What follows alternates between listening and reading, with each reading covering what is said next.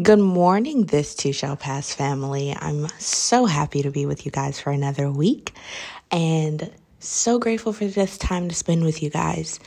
Today's episode is going to be a little bit shorter than usual because today I don't really have like a big topic, but it's something I've experienced and I'm just kind of curious if you all have experienced the same thing. So I notice that when I pray, if I'm praying just to ask for something, I don't really feel fulfilled. Like really don't feel like I've had a conversation. I feel like I've just made a request.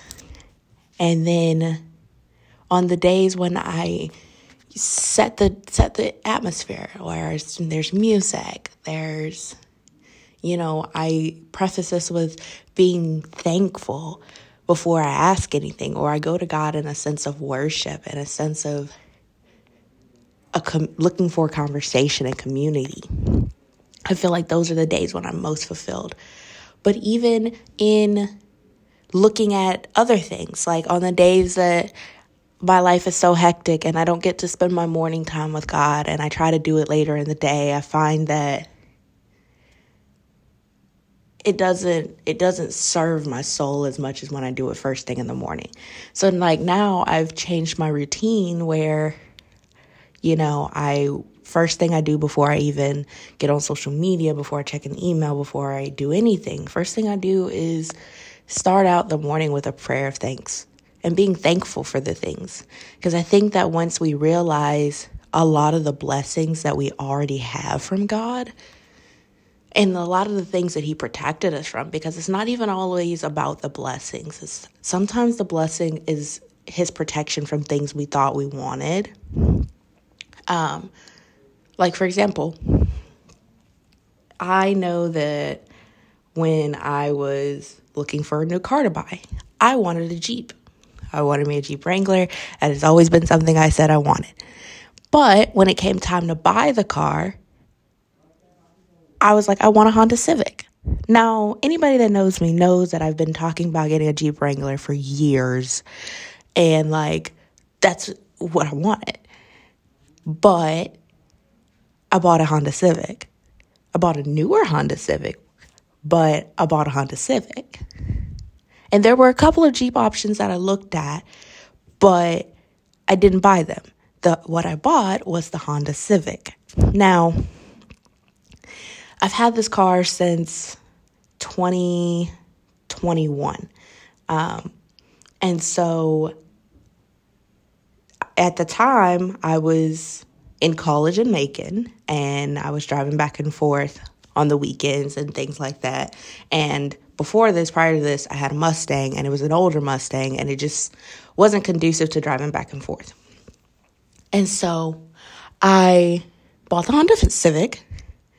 And now, fast forward 3 years later, I'm glad I bought the Honda Civic because I commute from Georgia to Chattanooga every day for work and school.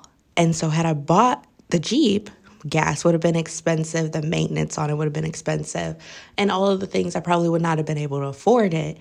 And now I'm grateful that I didn't buy a Jeep, but that I bought a car that, gets 50, 60 miles to the gallon. I only have a 12-gallon tank, so it doesn't cost a lot to fill it up. And with the commute, I constantly have to fill my car up throughout the week because of how much I have to drive and how far it is and all of that.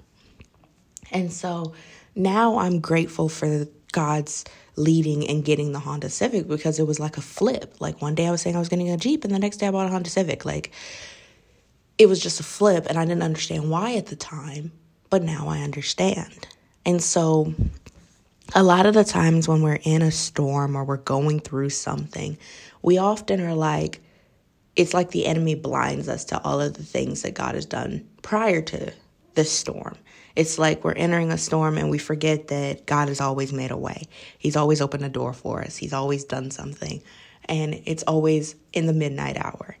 And like with the example with the car, like I said, the day before, I was going to the car dealership looking for a Jeep Wrangler. And then the next day when I went to the car dealership, I saw the Honda Civic, test drove it, loved it, and ended up buying the Honda Civic. And looking at that, now granted, the car it's a car. It's going to have problems. Nothing is made to last forever anymore. Like all of these things.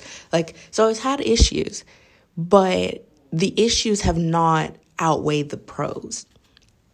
And I think that that's something that's really been pressing on me is when I look at my relationship with God, on the days that everything is going crazy, on the days where it's chaos and I don't know where I'm going to go. I don't know what I'm going to do. But when I take a step back and I usher in and I look and push myself into the presence of God, I realize that, okay, He says he's going to never leave or forsake us. And so he's walking through this with me. And if I have the creator of the universe, if I have the one who created me and that the one that knows the plan for my life walking through this with me, I can make it. And so a lot of the things that everyone's like, well, I don't know how you handle all that you do. I don't know how you get through what you do. And the only answer I can give them is Jesus. Like, that's the only answer I can give, because there are days when I don't even know how I'm going to make it through, or I get frustrated.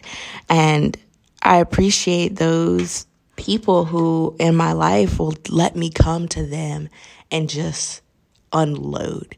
They don't blame me. They don't judge me. They don't,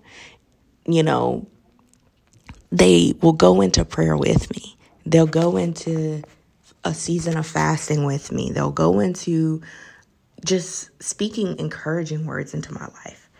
But even when you have those people in your life, they can only do so much. Like, there comes a point where you have to build a relationship with the Father for yourself. And when you build that relationship with the Father for yourself, then you have that anchor. And he never said that life with him was going to be easy, but he did say he'd be with us. And I think that that's a big problem or connotation that a lot of people think that, oh, well, when I accept Jesus, my life is going to be perfect and I'm not going to struggle anymore or anything like that. No, that's not the case. A lot of the times that's the opposite of the case, because now not only are you accepting Jesus, but you're turning your back on the enemy. You're no longer subscribing to what the enemy's feeding you, and he's going to fight you harder and harder to try to win you back. And it's like a lot of the times people wonder, why things are happening or what's going on. A lot of the times we place so much blame on the enemy, but sometimes God allows things in our life to come to change our behavior. He'll allow things in our life to come for us to put him back in his rightful place, which is first in our lives. And when you make God first in your life, not going to say it's going to be easy, but you're going to have the resources and tools you need to make it. And a lot of the times I've noticed that in the seasons where I've been distant from God are the seasons where I've felt the most broken.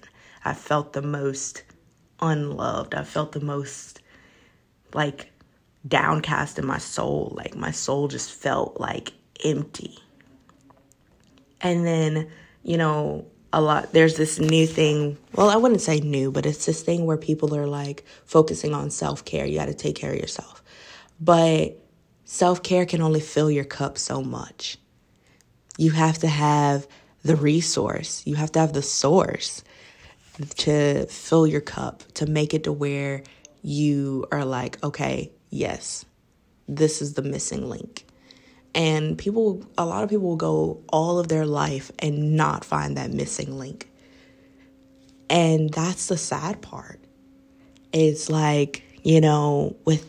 there are seasons where it's been so hard and so stressful, and I'm just so tired. And I just remember that my strength doesn't come from me. My strength doesn't come from my worth, and my identity doesn't come from my job. It doesn't come from how well I'm doing in school. It doesn't come from if I have the biggest house. It doesn't come from if I have the biggest car or the best car. It doesn't come from any of that.